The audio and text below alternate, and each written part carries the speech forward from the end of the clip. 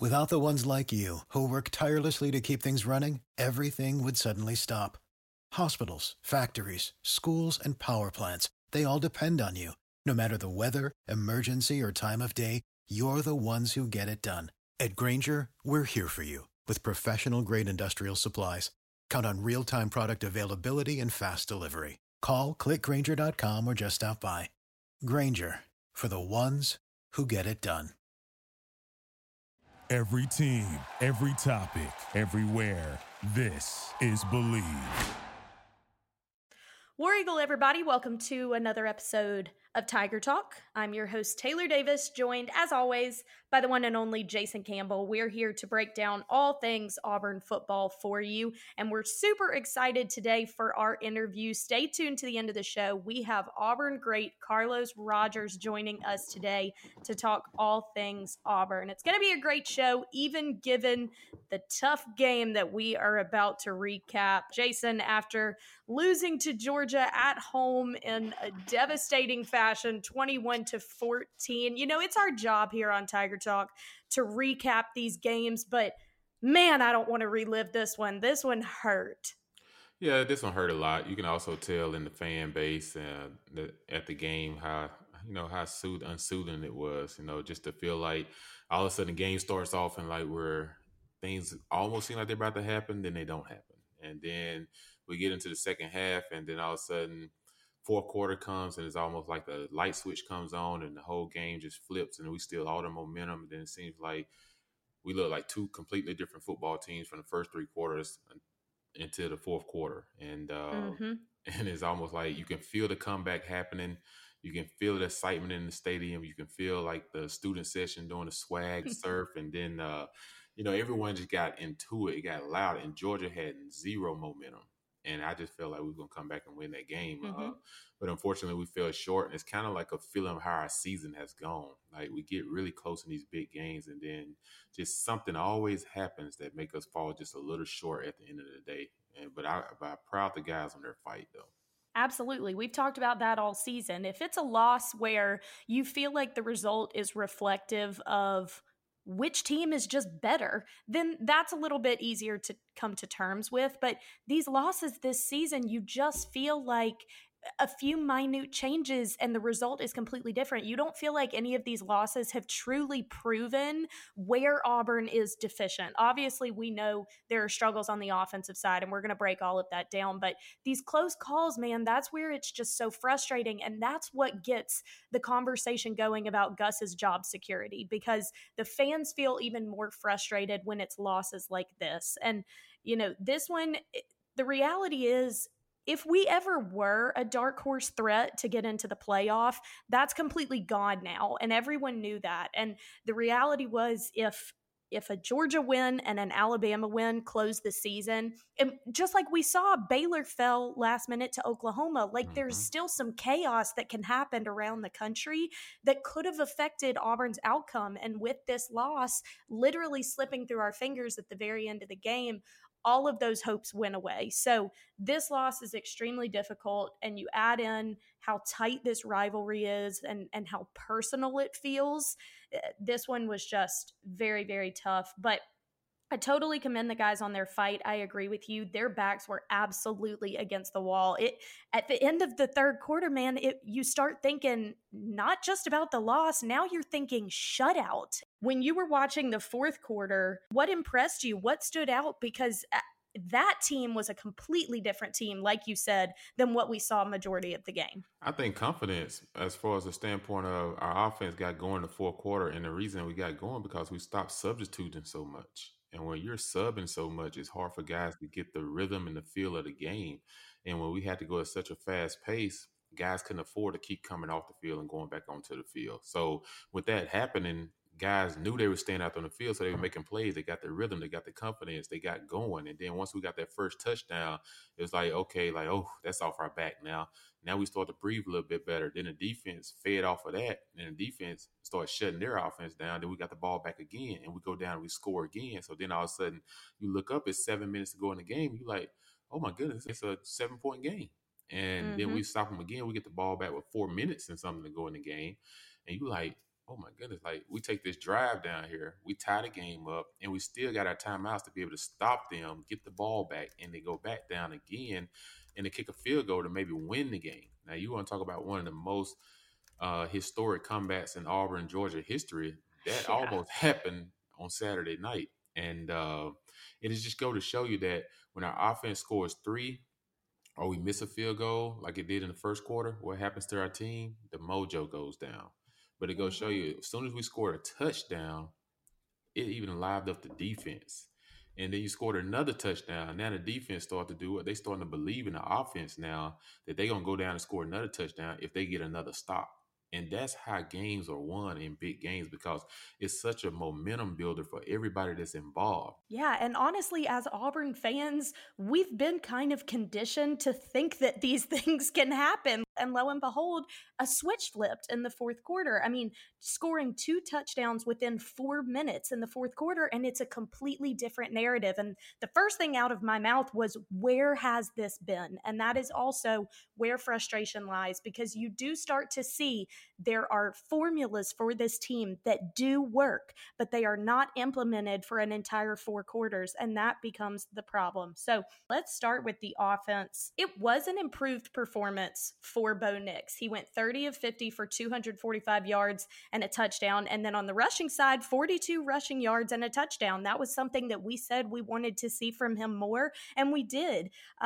He was making good reads for the most part, and with not a lot of time from this O-line. I'll be honest, and you can speak on this from a quarterback's perspective, that O-line, you really saw the issues when you compared it to Georgia. I mean, the time allotment that Jake Fromm is given versus Bo Nix, that is very evident. And what comes with that time is composure. Every time Bo is in the pocket, you feel like you have to hold your breath because you know he's going to have to act almost on an impulse. What impressed you about his performance today? Obviously, there were some costly mistakes, a fumble, a drop snap, but what did you see that gave you hope for the future of his career?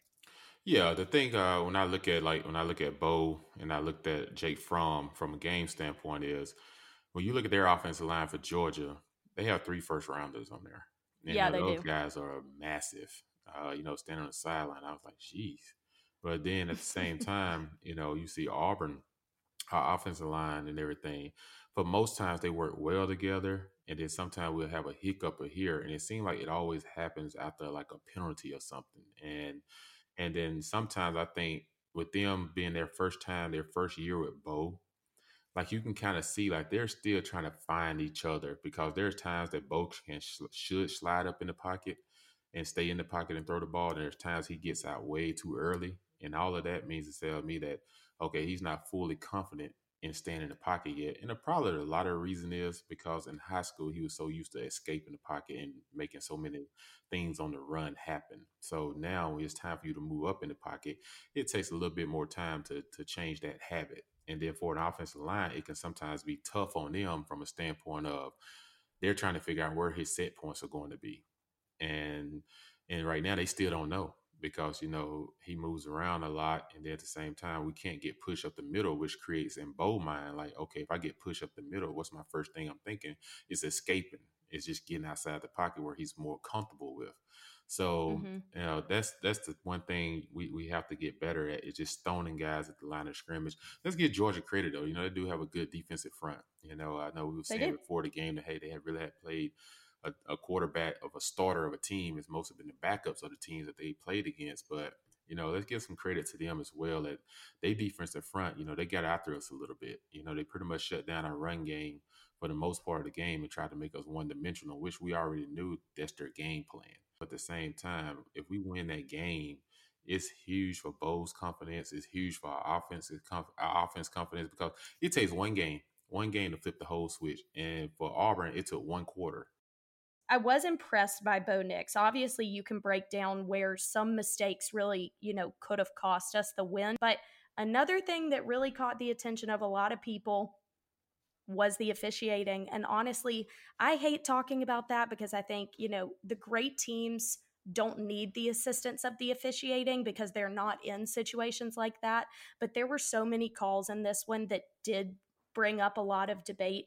The onside kick being overturned, no face mask call on a Bo Nix run that clearly there are stills all over Twitter. It was a face mask. The overturned catch for Seth Williams that, in my opinion, looked like an NFL catch. I mean, both feet were in bounds. I understand they said he bobbled, but those things, when you can look at so many of them as debatable, not just one, that just adds to the already difficult task of accepting a close loss. Yeah, exactly. You're exactly right. Officiating, sometimes they guys get a lot of heat, and then sometimes, but that's part of their position. It's part of their job. But at the same time, it seemed like for us this year at Auburn, we haven't gotten many of those calls to go our way. We have Right. a tendency to seem like to go the other team's way. And you would think at Mm-hmm. home that we may get some of those calls, but it didn't matter in this game because, it's clear a face mask penalty, face mask that should have been called on a critical down to get the drive started on our comeback with 2 minutes and something to go in the game. So you talking about 15 Mm-hmm. yards? That's a drive starter, and then 4th and 2 never happens to Harrell if the 22 when we on the 22-yard line, the Seth Williams makes the catch if they complete it as a catch. And now Mm-hmm. that drive is still going. We're first down instead of having to come back with 4th and 2. I mean, it was third down after that, and we ended up scrambling, but then we ended up getting to the 4th and 2. So things happen because of sometimes missed calls that put teams in bad situations or put teams in a tough situation where we were like, hey, yeah, if you make that call, it puts us in a totally different game call. Like it's just totally different. And so that's tough. And at the same time, we always tell each other in locker rooms, like, hey, we always put everything on our shoulders. If we do this right, then that it doesn't come to this. If we do that, it doesn't. The situation doesn't happen. But at the same time, the reality is reality, and these guys are missing calls. It's costing coaches jobs. It's costing kids an opportunity to play in championship games. It's just happening way too much now, and I feel like they need to tighten up on those things. They need to be held at the same standard as coaches and players are held when it comes to playing the game of football. I agree with you. What stood out to me and what confused me the most is that they were overturned, which that's usually where it becomes difficult because you have to have indisputable video evidence of the opposite. Seth Williams was called a catch and the onside kick was ruled successful and they were both overturned, and I did not think that that video evidence was indisputable. I really expected to hear with at least one of them that the play stands. Maybe you can't confirm it, but I do not think there is anything clear enough to overturn both of those. And I do think that that has a huge impact on the result of the game. Now, granted, we can't say that those calls are the only reason that we lost the game because you don't know what would have actually come to fruition. But it is something that I think deserves to be talked about. I know a lot of people say, like, no sense harping on it. Like, your team should have been up more anyway. Fair, but these things have to be talked about and given fair attention so that the officiating does get tighter, because the reality is they do have a hand in the results of these games. Like you said, they have a hand in what some of these players get to accomplish or not in their career, and they should be held accountable for the things that they do right and do wrong. So that's where I lie on that. I do think it was a phenomenal day for Seth Williams. This guy is proving time and time again that he is going to be a reliable receiver for this Auburn team. And then, like we said, the run game was really shut down. We expected that from Georgia with one of the best run defenses in the country, but to have Boobie Whitlow back and DJ Williams having the season he's having, it was really surprising to see 23 yards for Boobie Whitlow and 26 yards for DJ Williams. And knowing what we know about Auburn offense led by Gus Malzahn, run stats like that most often don't get you the win. Right, you're exactly right. It's something I talked about at the halftime show. Is that when you looked at the first half stats, Auburn had way more passes than they did runs, and when Mm-hmm. we're a running football team, like when you look at Gus' offense, we really do really well when we're rushing the ball at a high number. And when I saw that, I was kind of shocked. I was like, so that means obviously we went on the field long enough to continue to sustain drives, which has been an issue for you to be able to get more rushes. But at the same time, that caught me off guard a little bit. And I know in the second half, we had talked about trying to establish a run a little bit more, because establishing a run at least sets some type of foundation for us to be able to do play action off of it, or be able to make them put an extra guy in the box and be able to throw the ball out to our fast guys and our big guys like Seth to make plays. So that was a little bit different, but I think we was trying to catch them off guard. I think Gus probably was trying to figure out, like, hey, I know they're going to try to stop our run. They do have two big run stoppers on the inside of the defensive line position.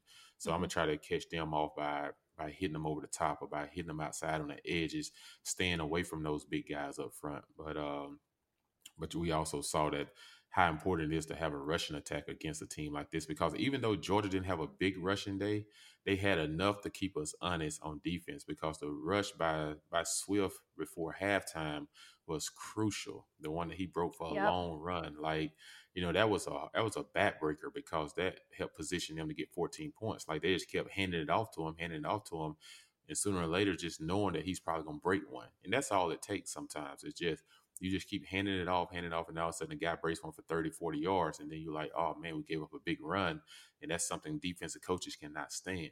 And that put them in position to go up 14-0 right before the half. And those are tough. But then you talk about Seth. The guy's been doing great. He's been making huge plays for this team all year. And it almost just go to show, you watch all our game tapes.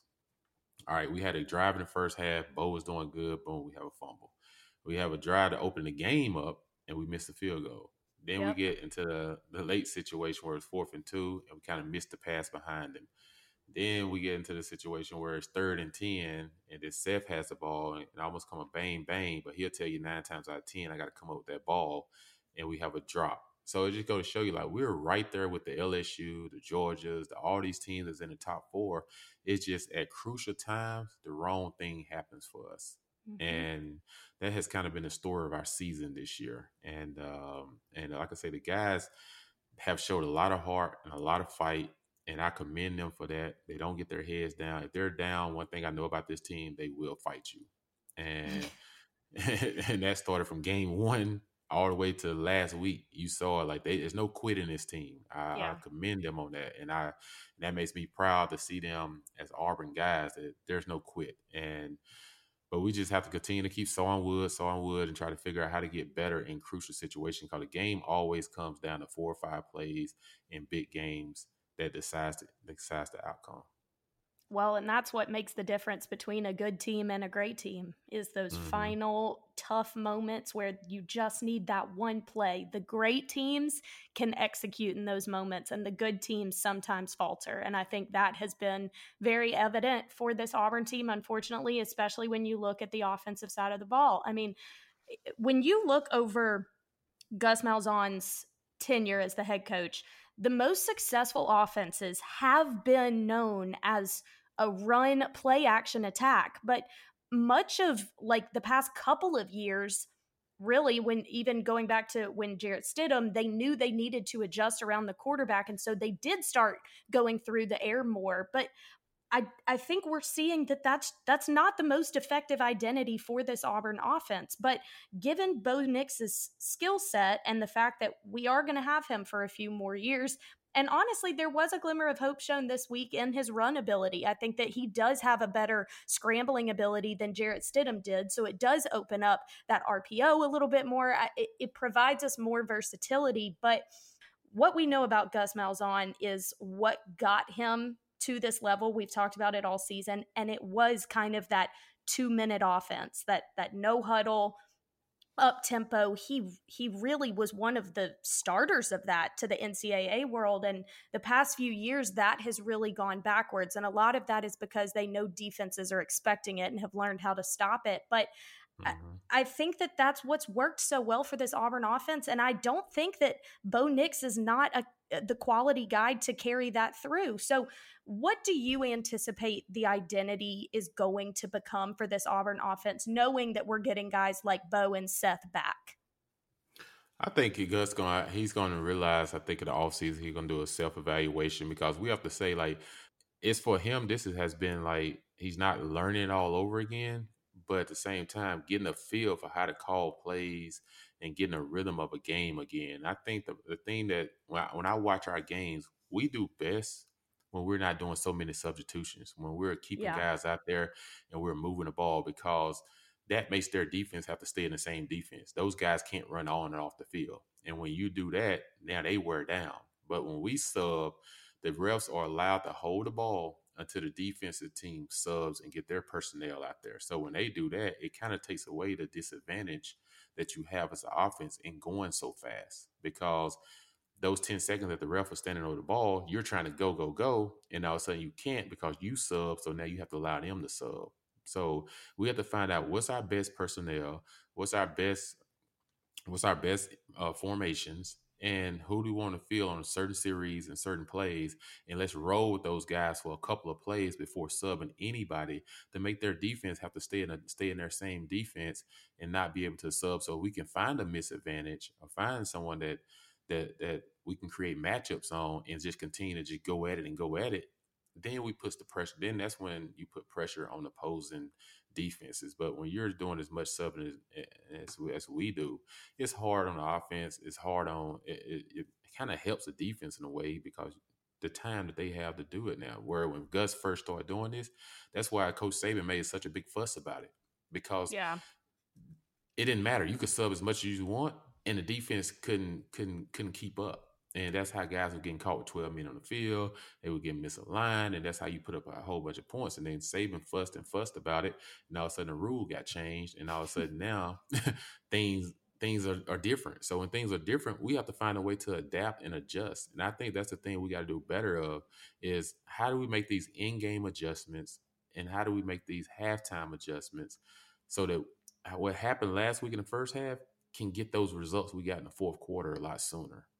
Honestly, I think if anything, we can see where there is so much talent and ability, but it's the little things that have kept them from the record. And I don't think you can consider yourself a great team if you're not beating great teams. Like, our biggest win this year was in the first game of the season against Oregon, and All right. it hasn't been beaten since then as far as the caliber of opponent that we are beating. I mean, if you're looking at Mississippi State and Arkansas and Ole Miss, yeah, we can sit here and say all day long where they have talent, where they have potential, because they're in a conference foe and you never know what's going to happen in those. But the reality is those aren't great teams. Those are Right. programs that are really struggling this season. So we should have beaten them in a very convincing fashion. Florida, LSU, Georgia, those were the times to prove if this Auburn team was great or not. And I don't think we did that. And that's unfortunate because of the talent that we are going to lose after this season, specifically on the defense. Where we've lost games at, Taylor, has been situational football. Whether it's clock management or whether it's making the big plays when we got to make the big play, and the plays that are there and we're missing them. And sometimes that's on players as well. And but at the same time, we got to find a way to do better in situational football. Like, those are the most critical parts in football, is third down and red zone and managing the clock in the last 4 minutes of the game. Like, it is crucial. They can win you football games and they can get your butt beat a lot of times. And if I'm Gus as well, we have to find a way to develop more of our passing game to make it more of a threat than what it is. Yes, we got guys that can run deep down the field. Yes, we got a big receiver that can go over top of someone.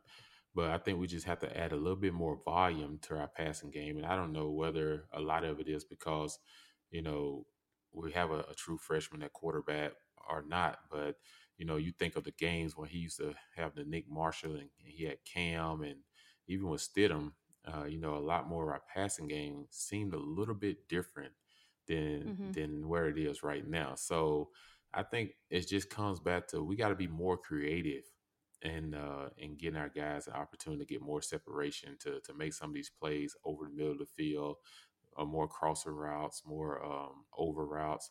And I just feel like with Samford and Alabama coming up, sure, just have that let it loose mentality. Like, see where it goes. Call everything. You know what I'm saying? See where it goes. Like, let these guys just go out and play football and find a way to be like, okay, this is a time you can develop more trust, and this is a time you can find out, like, what you have in your guy and what you have, and not just Bo, but in other guys we didn't even know it about DJ Williams until Booby got hurt.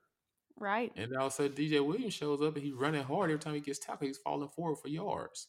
It's it's those little things like that that's just so close. And that's why it's so frustrating to fan base and so frustrating to the players and the coaches when they watch the tape is it's these little things. It's not these mega things. It's the little things that's getting our butt beat in crucial situations.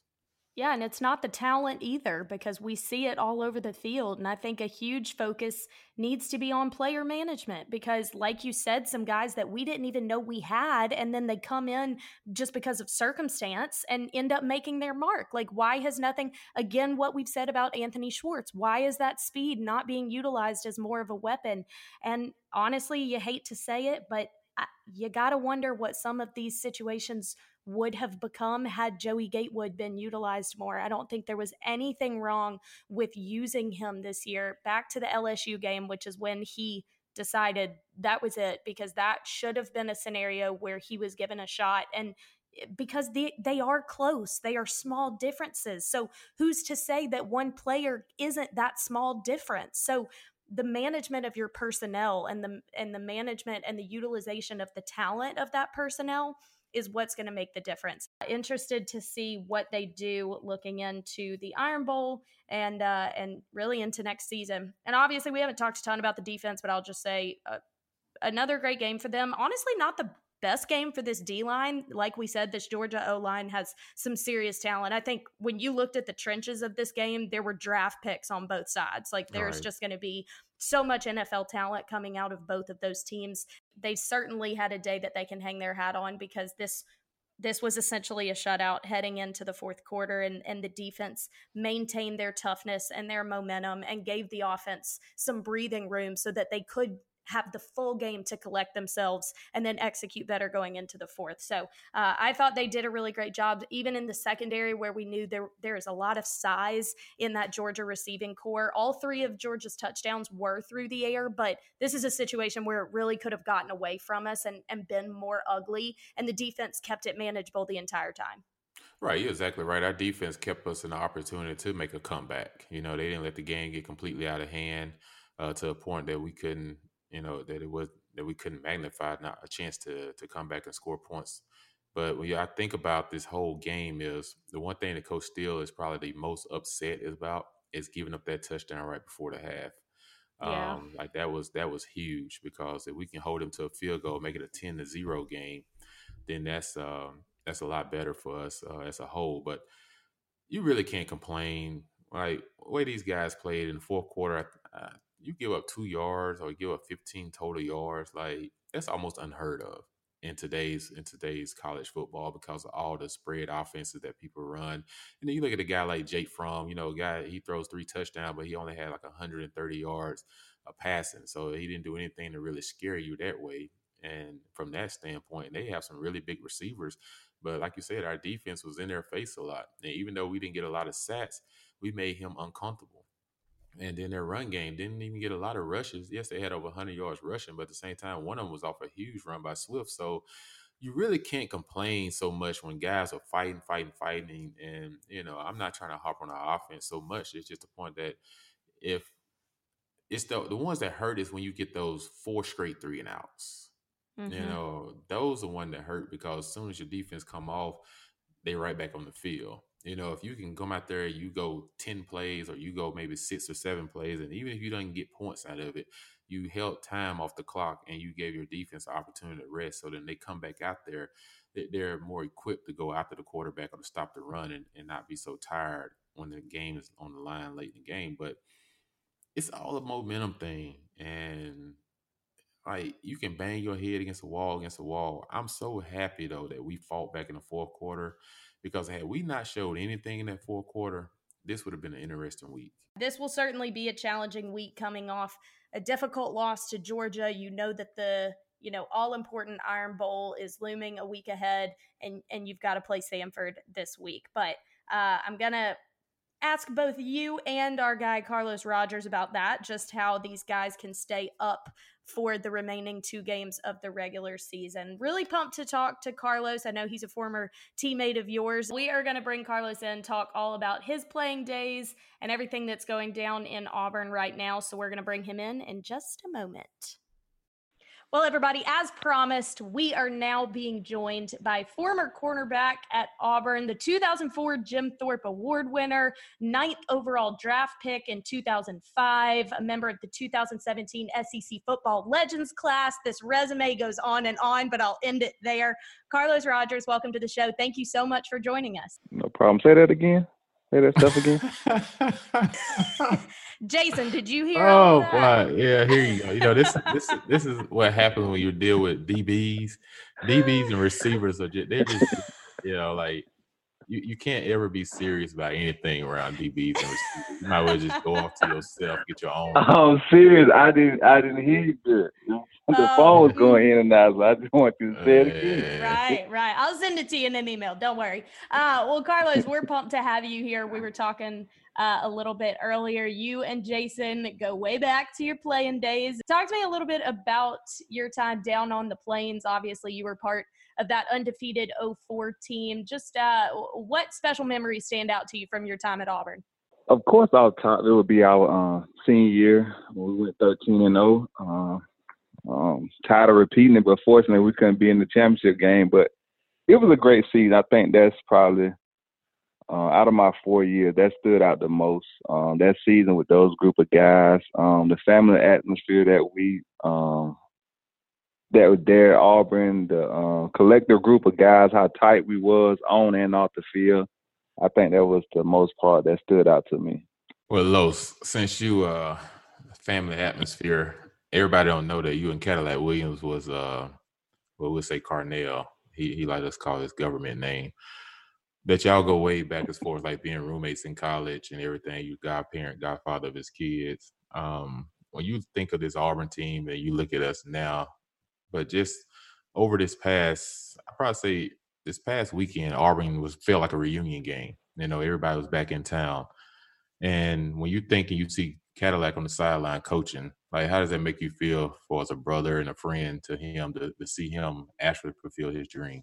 It makes me feel good. It's excited. It makes me feel like I'm really a part of the team, kind of get some stuff on how he's thinking, how he's progressing with coaching, some of the insights of what's going on. Not details of the game plan, but, you know, how he prepared his guys, what he thinks the guys going to do this week, you know, how the running game going. So all that information, when you're not that close to a coach and to have an insight on that, you wouldn't know. So to have him back there with his organization, with recruiting, with, you know, just bringing that traditional old Auburn, how we had when we was there, the insight that he brings to the team, I think is very special. And every time I see him on TV, I'm proud of him to see how he enjoying it, because that's something he always wanted to do. He enjoyed coaching.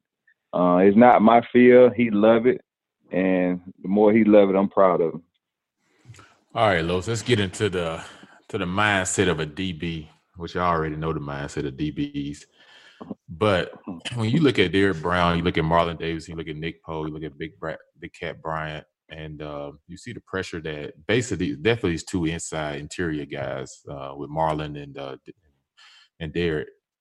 When you got two defensive linemen like that, as a secondary and then a corner and a safety, what goes through your mindset as when can I take gambles on balls as interceptions, or how do I want to play my guy man, or even if I'm in zone, like the things I can look at, what makes their pressure on the quarterback make your job just a little bit easier when you're out trying to cover these big receivers? It makes it a lot easier, knowing that these guys going to get pressure pretty much every snap. When they in the game or they out the game, the backups come in and get pressure too. It depends. You have times when you can gamble and take your chances, especially if they backed up on their side of the field. You know, when they get close to the 50, you know, most teams probably take deep shots and take balls. So those times you wouldn't gamble then. But I think that's all in preparation during the week. And we notice those opportunities, especially when you got a blitz going on or something like that. When you got those guys up front knowing they're going to beat their one-on-one matchup, and you send an extra linebacker in there and give those guys a chance to get one-on-one matchups and they can't double team them, those are opportunities you know, okay, they don't got long to throw this ball. If they stutter at 10 yards, I'm jumping the curl. If I see them if I see it's a three step, I'm jumping the slant or the hitch because I know you don't have time to pump and throw the ball deep again. Um, and also knowing your coverage. If you got safety help, or you can take this chance, or maybe I have a safety running over top of me. If I don't, I got to be sure of that route. For me, I studied a lot and I took a lot of chances. Sometimes it was good, sometimes it was bad. But as a DB, you want those highlight plays that, you get an interception or you make a big play on third down. Or not even just that. You see a run, you can attack the line of scrimmage faster than, they can recognize that you're going forward. So it's a lot of opportunity that you get. I had a lot of opportunity to make plays on the ball, make interception. That's why we was one of the top defenses when I was out there. Well, the storyline has kind of surrounded those two guys. And really, this year is kind of a similar scenario to you guys. I mean, eight players on this Auburn team decided to return for this year and not enter the NFL draft. And Derrick Brown and Marlon Davidson are among those two. And you guys did the same thing following the 2003 season. The difference is you guys got an undefeated 04 season, a season that, Auburn football fans hold very, very tightly. These guys are now having to deal with some really tough losses. I'm just curious what that decision was like for you guys, and how do you think those that decided to come back for this season and the reality that it has become, how do you think they're handling it given the decision that they made to come back? I think they're handling it very well. I know they're not we're not doing good as a team for us to record and losing to some of the these teams that are ranking the big games we're losing. But individually as players, they should be happy about their performance. They're not playing bad or haven't been playing bad to drop their stock. So I think they're happy and probably made it go up some, even with some of the other players. So I think the way the defense playing and the way those guys are playing individually, they should be happy about their decision to come up.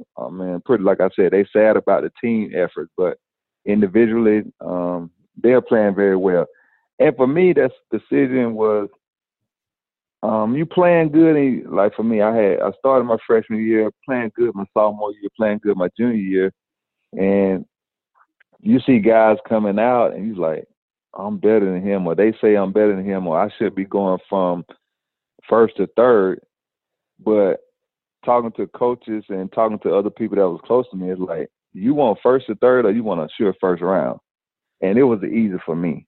You want to go and you see the money, you see what you can get, but seeing it first or third from just a first round grade, it was an easy decision for me. And then on top of that, having those guys coming back, we seen the potential on what we can do that following year, and it showed. I think for all of us, it was a great decision for us to come back, and college is fun. That was another year being with those guys and, having fun and also performing on the field, and all of our stock went up. So I think it was a great decision for us too. Yeah, and I think the whole thing, Taylor, like you were saying, like guys decide to make that decision. You got to find people close around you that has your best interest in heart. Like sometimes you have the agents come from all over the place. You have like, like different hidden people that agents send to try to get close to you or get to know you. And you just got to like look deep inside yourself and just like, hey, man, you know what? I've been playing the locker room with these guys all these years. Like we've had some highs, we've had some lows. And then sometimes part of you also feel like unfinished business, and I remember my junior year, I was kind of upset. Like, we done finishing strong, but I was upset because, Petrino had left and went to Louisville, took the head coaching job, which is understandable. But our sophomore year had took off, for running and myself. So we was doing good. And also we tried to implement Petrino's system by making Hugh Nard our offensive coordinator. And he was so inexperienced at being an offensive coordinator that was all new to him. And we had all this talent, and it just, it takes special people that know how to do that. And I think for us coming back our senior years and everything, like you said, like, look what we would have missed out on had we listened to outside people. Yeah. We'd have missed out on a whole lot. You talking about more than just football field, but you talking about like friendships that go all the way through your older years, and stuff where your kids know them because we've all been around each other. So, it's more than just on the football field, but even away from the football field. Even guys we know from 2000, 2001, we still keep in contact with. And that's because we were all in that same locker room together. That's awesome. Well, hey, we're certainly glad that they all returned. This season would have been way different if we didn't have those up front. So really excited for what those guys will accomplish moving forward. Well, I want to get both of your perspective, obviously following a really tough loss to a rivalry that runs pretty deep. You know the Iron Bowl is a week away, but you've got Samford right here in the middle. Give me the player's perspective on how you kind of stay up for a game like this, and honestly, how you stay up to finish the season, because it does feel like this loss was really deflating for this Auburn team, given a lot of the factors that played into it. How do you kind of keep your chin up and finish strong, knowing that, you know, some of the things that you were hoping to accomplish this season are out the window after this loss? Me personally, I think it's just being a competitor. You know, you still got a game on the schedule that you got to play. Yeah, Samford, they shouldn't be in our league. They shouldn't play with us. I think with us, our mindset was go out there and play and try to get the game over with as fast as you can. A lot of games our senior year, we was out of the game in the third quarter and get the guys that hardly ever play an opportunity to play, to experience that. To play in front of our fans. A lot of them guys, you know, only get to play on the special teams or probably don't play at all. Just go through warm-ups and, you know, just be on the sideline chilling. So games like this, you can't take it for granted. You can't say, I really don't want to play. Then that comes in, you're playing timid. You might get hurt. So those games, if you look on our schedule, we played those teams, and it was like 33-3, something to 7, and we were done by the third quarter because we took that game just as serious as we took the Georgia game or the Alabama game coming up. We know that the intensity is not the same, or the crowd is not the same, or is not as hyped as a game like that. But we want to go out there and perform. If you want to say stack your stats, you can do that. But you need to go out there and take that game serious and try to find a way to get better. I'm not trying to single out one side, but especially our offense. If both can take these games and build confidence in front of your home crowd or wherever you're playing at, especially after a loss like that to a rival, and you got another bigger rival, in-state rival coming up, you should be licking your chops about this game. Just go out there and try and build confidence, play hard, play fast, and next week, this is the last game for the bowl game. Just let it all out. Yeah, you're right. Well, the question going to come down to, though, Taylor and Carlos, is we win Samford game and Alabama game. We're 9-3. If you're Marlon Davis and Derek Brown and you're not playing for a championship, do you play in the bowl game? Oh. So we talk about getting that 10-win season. A lot about getting that 10-win season going to come down to us beating Alabama and who plays in the bowl game. If this was our senior year back then, of course I would play. I'm talking about you not playing for a championship. I still would play. If it was back in our day when we was playing, if this was our senior year back then, I would play. Now that so many guys are worried about draft status and things like that are getting hurt, this time, if I'm those two guys, I wouldn't play. I think they solidified themselves in their draft. They know they're going to be top draft picks. I don't think they got nothing else to prove. Yeah, you want a 10-win season, but for y'all to say, okay, we win 9 games or we win 10, did the 10th win help me for my draft status, or this may be putting me in a situation to get hurt? As competitors, I know they probably would play if I'm an agent with those two guys, knowing they're at least going to be a top 10 pick. I probably would ask him that you think it's better for you to play or not. And if he say he shouldn't play, I'd be well on board with him and tell him not to play in this day and time. But if it was mine back then, I would play.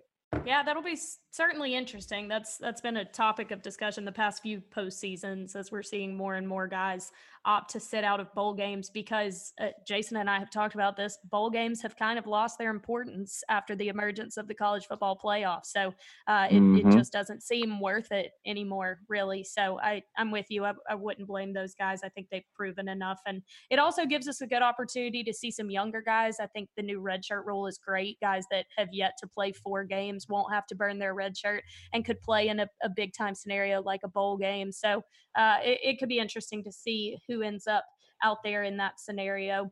Well, Carlos, before we let you go, the last thing I have, like I said at the beginning, and you wanted me to repeat anyway, you are an Auburn great. You have left your mark. You're welcome. You have left your mark on that program. I know it's still really important to you. You went on and had a 10-year career in the league. What is something that you can look back on about being an Auburn Tiger as something really special to you that maybe you didn't realize it when you were playing there, but since leaving, there's something just about being an Auburn Tiger that really made a mark on you? I would say just the close-knit group of people that you be around. A lot of people can't say this, but our team, it was very special. Like, we was really close. We hung out with each other all the time, on and off the field. Whether it was fraternity parties, where we went to sorority stuff, it didn't matter. We went everywhere with everybody. I'm saying that's how we were. And we was real close. And one thing about our team, when it was time to work, we worked. Like, we had a strength and conditioning coach that really put us to the test, and we passed. And if you didn't, you would stay after and you would get your extra running in, whatever the case may be. But we always pushed each other and worked. So those things like that I did carry to the league with me. And then you get in the league, it's like a lot of these guys don't really work like that. Like, you really have to get a bonus in off season of work. When leaving our program, we thought that was normal. Like, the conditioning and the workouts that you do in the NFL, they was easy compared to what we did in college. But I think that we were so grounded in our work ethics and pushing ourselves throughout workouts that was something that stuck with me throughout my NFL career, that I had to continue to work. Days off, we continue to work. We go in and lift, or we'll lift early, especially my latter part of my career. If we had a meeting at 8:30, I was in there at 7 doing conditioning and still like getting some little lifts in, stretching, abs, or anything, stuff like that, just to keep my wind up. So I think that's one of the biggest things that helped me out throughout my career. Just staying tight with these guys, and my work ethic carried over to my NFL career. I think that helped me sustain a 10-year career. Yeah, you're right, Taylor. Them workouts were serious. I'm talking about serious. Coach Yachts wasn't playing. We running 5:30 in the morning. We running heels with weighted vests on. We pushing the sled 300 yards. Like, it's just a different mentality when you come from Auburn and then you go to the NFL and you get around all these other schools and you just realize, like, not everyone worked like you do at Auburn. And I think that's the difference between becoming an Auburn man and just being a regular guy to just come through school and go on. It's just the chemistry. Like you said, Auburn is family, and every person we've had on this show up to date has all, and we didn't even tell them anything to say this, they've all mentioned the word family out of their mouths. And it goes to show you that Auburn is a close-knit university. For it to be so big, it's so small and close in a way. And everyone got a hand into it and everything. So, Carlos, we appreciate you coming on the show today, man, taking time out of your busy schedule. We know. But Carlos does have a daughter that's really good, Taylor, that can play basketball now. So we may see her in the Auburn uniform in about 8 years. So I like it. Yeah. So I don't know where she got her talent from, probably the mom, but we'll.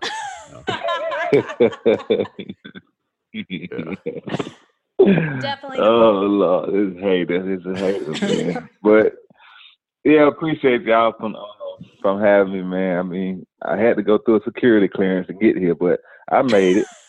But so anytime y'all want me on, any game, whatever y'all want to talk about, just hit my phone. I won't go golf. Just make sure I get on this call. Oh, thank you, Carlos. That means a lot. Jason said you spend more time out on the course because he's got a banged up knee. He can't hang with you anymore. But we certainly appreciate you taking time to chat with us here on Tiger Talk. As always, everybody, thank you for listening to us here. Jason and I break down all things Auburn football. We have phenomenal guests each week, like our guy Carlos Rogers. So be sure and subscribe. Listen to us every week.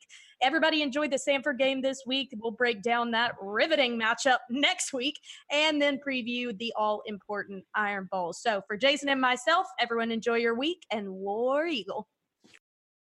For the ones who work hard to ensure their crew can always go the extra mile, and the ones who get in early so everyone can go home on time, there's Grainger, offering professional-grade supplies backed by product experts so you can quickly and easily find what you need. Plus, you can count on access to a committed team ready to go the extra mile for you. Call, click Grainger.com, or just stop by. Grainger, for the ones who get it done.